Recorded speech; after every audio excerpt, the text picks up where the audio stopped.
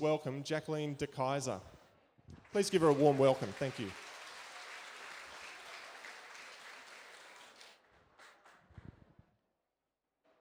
Hi, Jacqueline. Hello.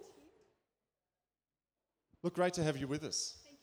How did you survive the heat yesterday? I stayed outside until about 9 o'clock and then I scurried inside and spent the rest of the day there. Yeah, not very well. Yeah. And is the inside of your place, is it climate controlled? It kind of is. I live in a log cabin and so there is some insulation factors there, but come about 2 o'clock, it's awful. Yeah, okay. Oh, that's doing it the hard way, I think. Yeah. And you're doing it in a hard place, aren't you? So most of us enjoy the tempering influence of being on the coast, but you don't quite have that luxury. No, I live in Richmond and every summer I think, why do I live here? And why aren't I staying up at my sister's place in Terrigal?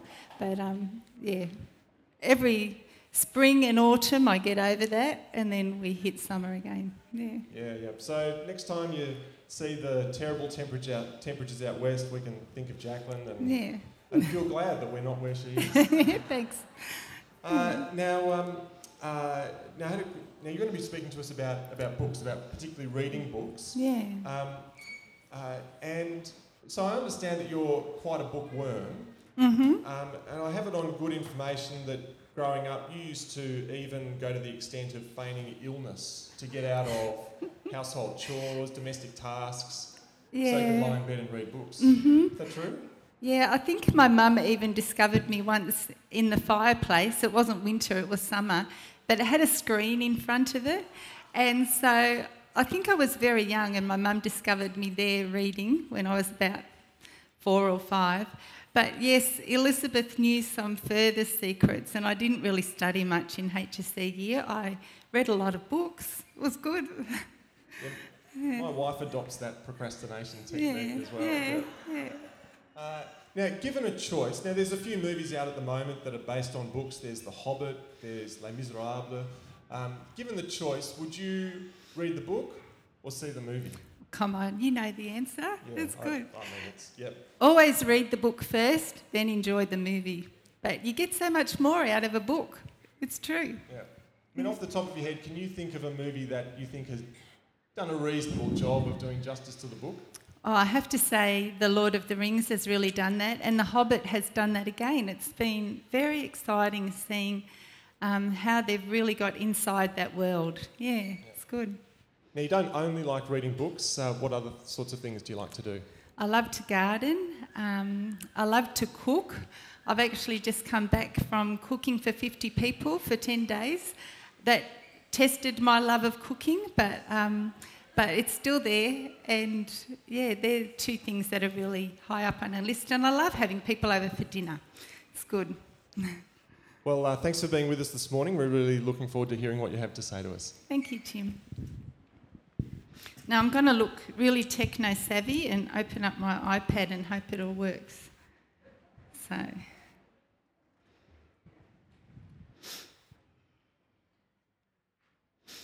I am excited to be here today. I think you might have already seen that books is something that I love and have seen the enormous benefits of over a lifetime. And I think normally I'd be a little bit nervous talking in front of you, but I actually sat for 2 hours next to my daughter on her L plates on the way here. I've used up all my nervous energy. It's all gone. So this morning we're going to look at the role of books in the lives of children. Do we still think that it's wonderful for children to read stories and to disappear within the worlds that books hold? And what value, if any, does reading aloud to children hold? And you can guess that I do think it's wonderful and I do think it's valuable, and hopefully I'll be able to explain why to you. Now, I don't have a PhD in child development or in literature or education. I did a social work degree when I left school, and I worked for 9 months in an agency, a multidisciplinary agency that cared for families with developmentally delayed children. My husband and I fell pregnant fairly early on in our marriage, And we'd always wanted to have a sizable family, so we got stuck into it, and we had 5 children in the next 8 years. It's funny now. And during this time, we became so aware of the privilege it was to love and nurture and grow these 5 people that had been entrusted to us.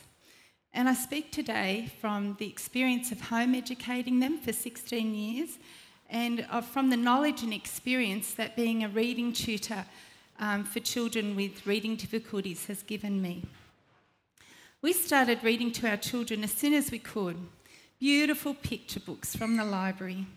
How delightful they are, how profound they can be.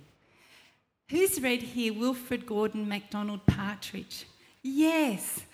And Hello Baby. And books that you can still remember years and years on. And who here knows the special closeness that cuddling up on a couch brings? Delighting in the rhythm of the words, the questions asked, the whimsical and intricate illustrations. Children's books can be living works of art. Meanwhile, my oldest child was, getting older, and I had been reading about the benefits of reading aloud to children. One of the books that influenced me greatly was this book, Honey for a Child's Heart, and you can find it over there at the bookstore. It was a huger influence than I'd ever known. So I thought I'd give chapter books a go with my 6, 5 and 4-year-old. I didn't really expect to succeed. I started big and I got out a Children's Pilgrim's Progress and we sat on the couch and I thought, here goes, we'll see what happens. And I read the first chapter and they asked for another one. I read the next chapter, they asked for another one. I read the next chapter, I asked if I could have a nap, please. That started an incredible journey for us. We were hooked. Sometimes Martin, who works from home, overheard snippets and reluctantly moved on to work again. And we talked so much, the kids and I, about the characters and the plots, that Martin started to feel as if he was really missing out. And that led to us reading aloud as a family, a few times a week after dinner over the next 10 years.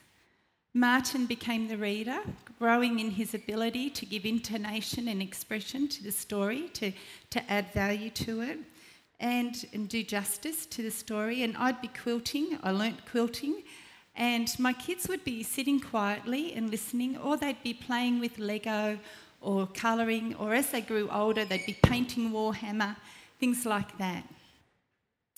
At times, Martin would pass me the book because he was just too overwhelmed with emotion at times, and I'd take over for a little while until I had to pass it back.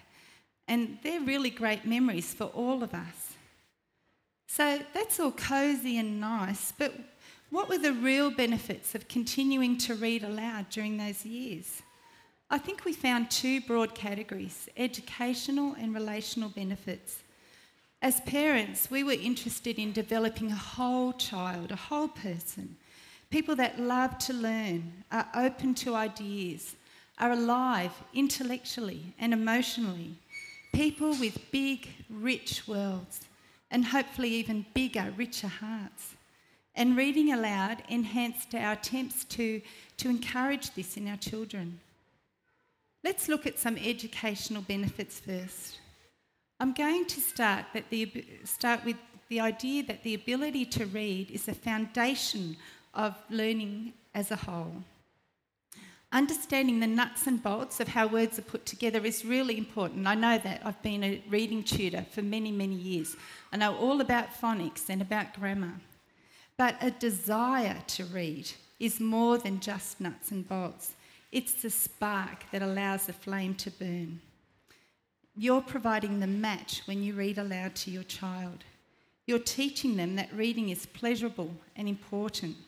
And you're creating the desire to read, and that's the baseline.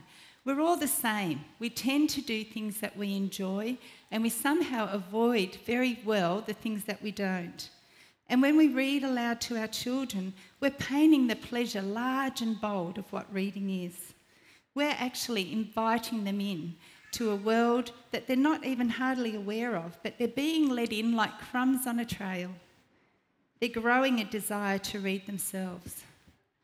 My own experience with our children and my tutoring experience and all sorts of research on this topic shows that families who read to young children make the process of learning to read much easier for them.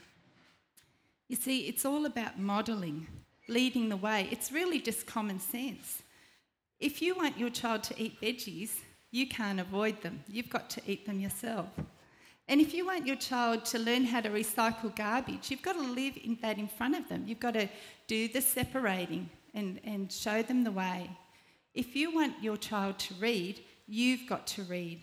And you've got to do it authentically. You want to be seen reading the paper, reading magazines about your hobbies, reading research, finding out stuff that you don't know yet, and reading to your children. Mem Fox, the Australian author, takes every opportunity to hammer this idea. If a child sees that parents regard reading as pleasurable and important, they often can't help but take that on too. Can you see your small child sitting down with a book you know they can't read yet, but they're there, looking smart and important and turning pages? They're really just copying you. So we've talked about lighting a fire and modelling and how important they are for foundational reading skills, but we can go further. At home, we get to create learners for a lifetime. And that's what reading aloud to our children does. It inspires them on all kinds of levels. Having a thirst for learning happens almost naturally by reading good books together. We read a book together called Carry On, Mr. Bowditch by Jean Lee Latham. It was about a guy who was on a tall ship. Well, my kids, just all off their own bat, wanted to find out about tall ships, scurvy, the tools and skills needed for navigation. Or like we have read Eagle of the Ninth. I don't know if any of you know that book. It has been made into a movie. It's by Rosemary Sutcliffe. And it's about a guy that gets taken as a slave from Rome into Britain at the time. Well, my kids wanted to find out all off their own bat. What was Roman occupation like? Where is Hadrian's Wall? All things that they took on for themselves.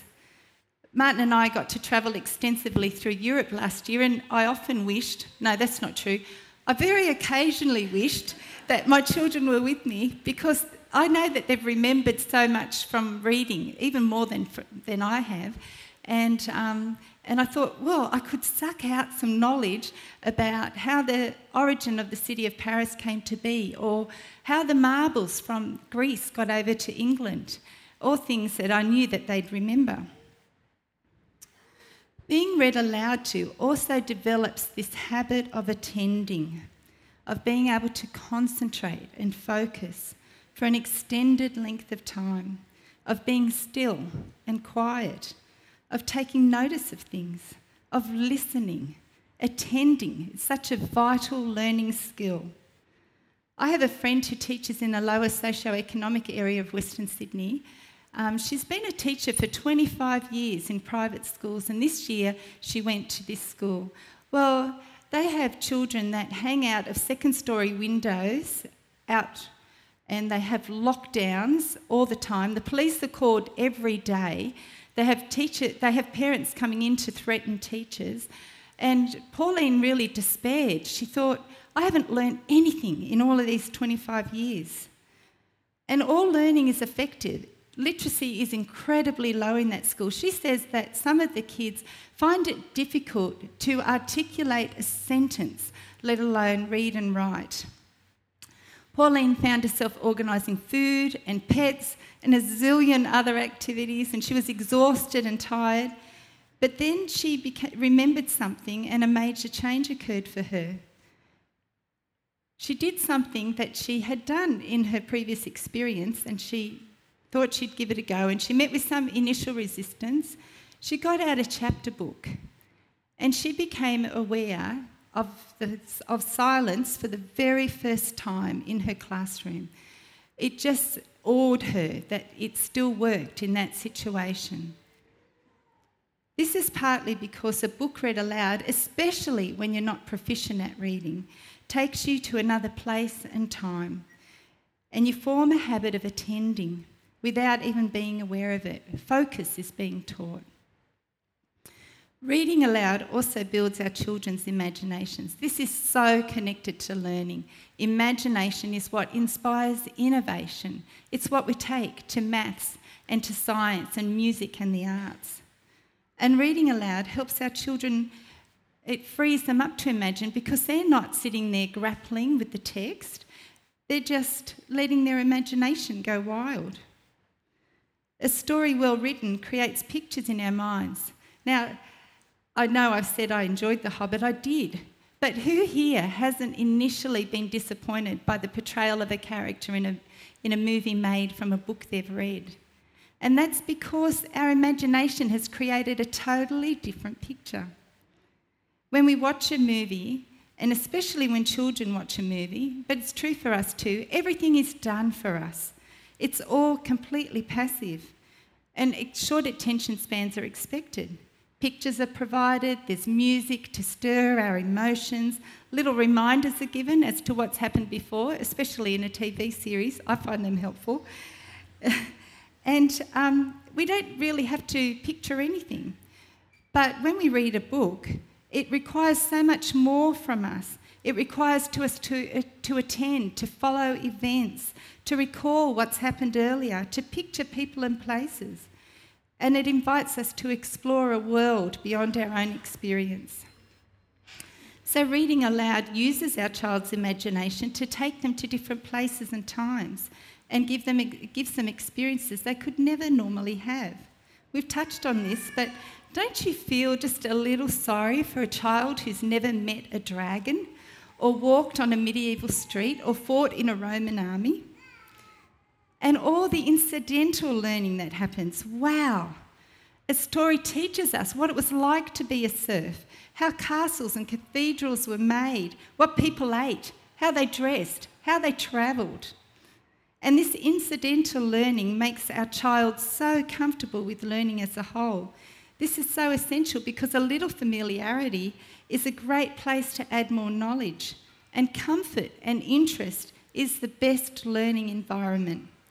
A 19th century educationalist, Charlotte Mason, really knew about this, and she talked about how feeling comfortable with an idea or a period of history enables a child to just add a little bit more every time. They're not scared when they come to something new. They know they've been in that position before and they can just add the next bit of new information to what they already have. Rob Ollison, an Australian educationalist, says that one of the factors of a rich learning environment is being relaxed when learning happens. We remember so much more when we're relaxed, so much less when we're stressed. We know this as adults. And being read aloud to is such a relaxed learning environment. And the background knowledge that becomes their own through the stories they hear helps them make sense of what they learn and read and see and hear and even what they feel. So if you've been attending, you'll know that we've looked at how being read to lights a fire and it models something important. It creates a habit of attending and builds our children's imagination. But it also exposes our children to great vocabulary and it teaches correct grammar usage and it increases our children's ability to communicate. Now, all research shows that in normal conversational language, the language that we use when we're talking together or when we watch TV or when we see a movie, we're given about a palette. We use a palette of about 10,000 words. When we read to our children, we are introducing them to a palette of 50,000 words. This is because good authors spend a lot of time being precise about emotions and colours, thoughts and descriptions. They want to paint pictures of characters and situations and ideas that take insight and careful phrasing. Book language is so much more descriptive and uses much more formal and grammatical structures. We learn when an and are used and appropriate, the purpose of commas and descriptive words for subtle feelings, which we can then use ourselves. My friend Nita read a lot to her children. She had her 4-year-old ask her one day, "Oh, Mum, What's the name for that group of animals again? And Nita's looking at her going, flock, herd, zoo. And to each Tanya's getting cranky and she's going, no. And after a little while, she relievedly says, oh, that's right, it's a menagerie. Now, lastly, on an educational front, reading aloud introduces our children to a world of ideas. This is because good literature is involved in more than just itself. If you want to ask a question later on about what good literature is, you can, but I'm going to move on. There is a heritage of thought that gives it context. In bookie terms, we call this introducing our children to the great conversation. That means that writers have been influenced by writers that come before them, and they use bits and pieces of stories they expect the reader to know that they've grabbed from before. You see, when we read our children The Chronicles of Narnia by C.S. Lewis, they're actually getting more than just what C.S. Lewis thought. They're actually getting what he was influenced by from G.K. Chesterton and George MacDonald, people that he read and really enjoyed. So then a wealth of ideas is passed on about characters and situations, and they're all tied up in a common story, and they're all kind of expected for the reader to know about. It even becomes part of our culture here. I mean, do you guys know the band The Cat Empire? Yeah? They've got a lyric in their song called Tie Me to the Mast. And we're helped because they also mention Odyssey and mythology. But they've made a reference to something that happened 1,000 years ago in a piece of Homer's work where Odysseus gets tied to a mast so that he doesn't respond to the siren's call. That's what I'm talking about. They've just put something in their song that they expect people to know about.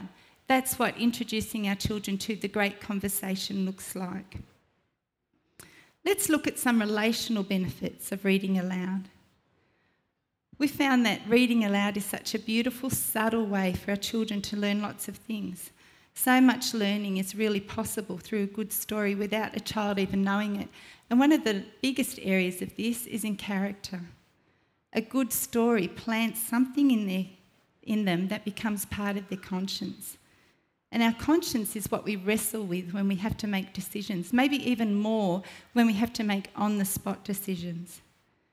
And as we read to our children, we introduce them to characters that wrestle with their conscience. And I've found that our children have understood and aspired to great character traits through stories, wanting to be a faithful friend and even understanding the cost of that, like Sam Gamgee in Lord of the Rings, or wanting to be as resourceful, like Almanzo in the Little House on the Prairie books, or even to have integrity, like Rolf in Rolf and the Viking Bow, or to admit weakness and awareness of self, like Eustace in The Voyage of the Dawn Treader. And guess what? I can beg and badger for my kids to just develop some more patience or some more courage or an ability to forgive. But when I read them a good book, I find them desiring, so wanting to be like the protagonists that they've met. A lot of the work is then already done for me. And in the best of books, we have characters painted with their weaknesses as well, so that when I meet people with faults and weaknesses, I know that they're not, the person I meet is not necessarily defined by these. There's more to them. When we're younger, we really have this habit of defining people by the one or two character traits that we see. But reading aloud helps the maturing process. You see, that's what maturity is. And we see it in Gandalf. You know, when he talks to Frodo and Bilbo, he says to them, yes, I know Gollum is despicable. I know he's untrustworthy. But there's more to him. There's a story behind him. In fact, he could be more again. When we start to develop our own ability to think in this way, it kind of adds to our inner stature, and it adds to our children's inner stature. My husband Martin has said that perhaps this is why he took so long to grow up and mature. He just didn't have any good books read to him as a young child. Reading aloud also helps to develop family relationships. You see, we have this enormous privilege as parents of providing a gateway into a huge world for our children, of introducing them to these real and imagined places, different eras in history, different characters. And these characters and experiences become part of the landscape of our family, like family holidays or family friends. They become something that we keep referring back to. I know that that's happened for us, like where our car broke down on Epping Road once on the way to holidays. Our children always remember that spot. They say, this is where we broke down. Well, it happens through books too. Now and then one of our guys will say, doesn't he remind you of so-and-so in... Or doesn't this remind you of when? And it provides this common experience for us. There is something very special about giggling together over the muddle-headed wombat on the couch, or crying together as Tolkien wraps up The Last Battle with that phrase, and their joy was like swords. Do you know that agony of something turning out well after much pain and sacrifice? That all you've hoped for has somehow come to be? That's wrapped up in that little phrase, their joy was like swords. Reading aloud is such a wonderful source of pleasant, exciting and valuable experiences. Who else do you want your children to have these with? Stay there.